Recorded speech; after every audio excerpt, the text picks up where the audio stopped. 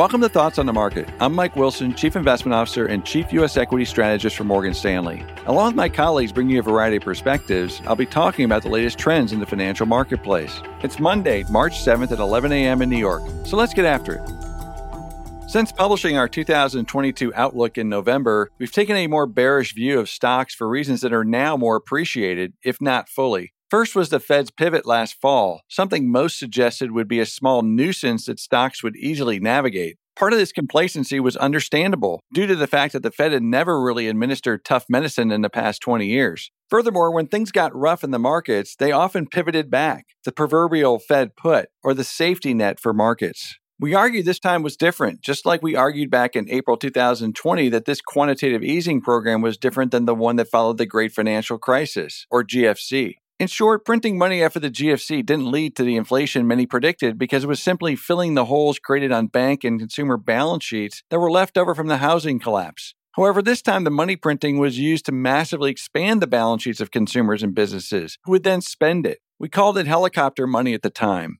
In short, the primary difference between the post-GFC Fed money printing and the one that followed the COVID lockdown is that the money actually made it into the real economy this time and drove demand well above supply. This imbalance is what triggered the Fed to pivot so aggressively on policy. In fact, Chair Powell has admitted that one of the Fed's miscalculations was thinking supply, including labor, would be able to adjust to the higher levels of demand, making this inflation transitory. This has not been the case, and now the Fed must be resolute in its determination to reduce money supply growth. Nowhere was this resolve more clear than during Chair Powell's congressional testimony last week when he was asked if he would be willing to take draconian steps as Paul Volcker did in the early 1980s to fight inflation. Powell confidently answered yes. To us, this suggests the Fed put on stocks is well below current levels, and investors should consider this when pricing risk assets. The other reason most investors and strategists have remained more bullish than us is due to the path of earnings. So far, this positive view has been correct. Earnings have come through, and it's the primary reason why the S&P 500 has held up better than the average stock.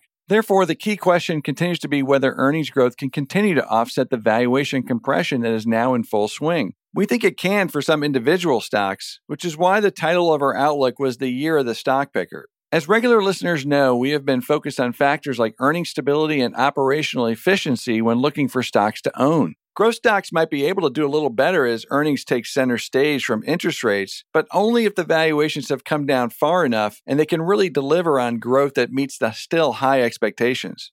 The bottom line is that the terribly unfortunate events in Ukraine make an already deteriorating situation worse. If we achieve some kind of ceasefire or settlement that both Russia and the West can live with, equity markets are likely to rally sharply. We would use such rallies to lighten up on equity positions, however, especially those that are vulnerable to the earnings disappointment we were expecting before this conflict escalated. More specifically, that would be consumer discretionary stocks and the more cyclical parts of technology that are vulnerable to the payback in demand experienced over the past 18 months. Another area to be careful with now is energy, with crude oil now approaching levels of demand destruction. On the positive side, stick with more defensively oriented sectors like REITs, healthcare, and consumer staples. Thanks for listening. If you enjoy Thoughts on the Market, please take a moment to rate and review us on the Apple Podcast app. It helps more people to find the show. The preceding content is informational only and based on information available when created. It is not an offer or solicitation, nor is it tax or legal advice. It does not consider your financial circumstances and objectives and may not be suitable for you.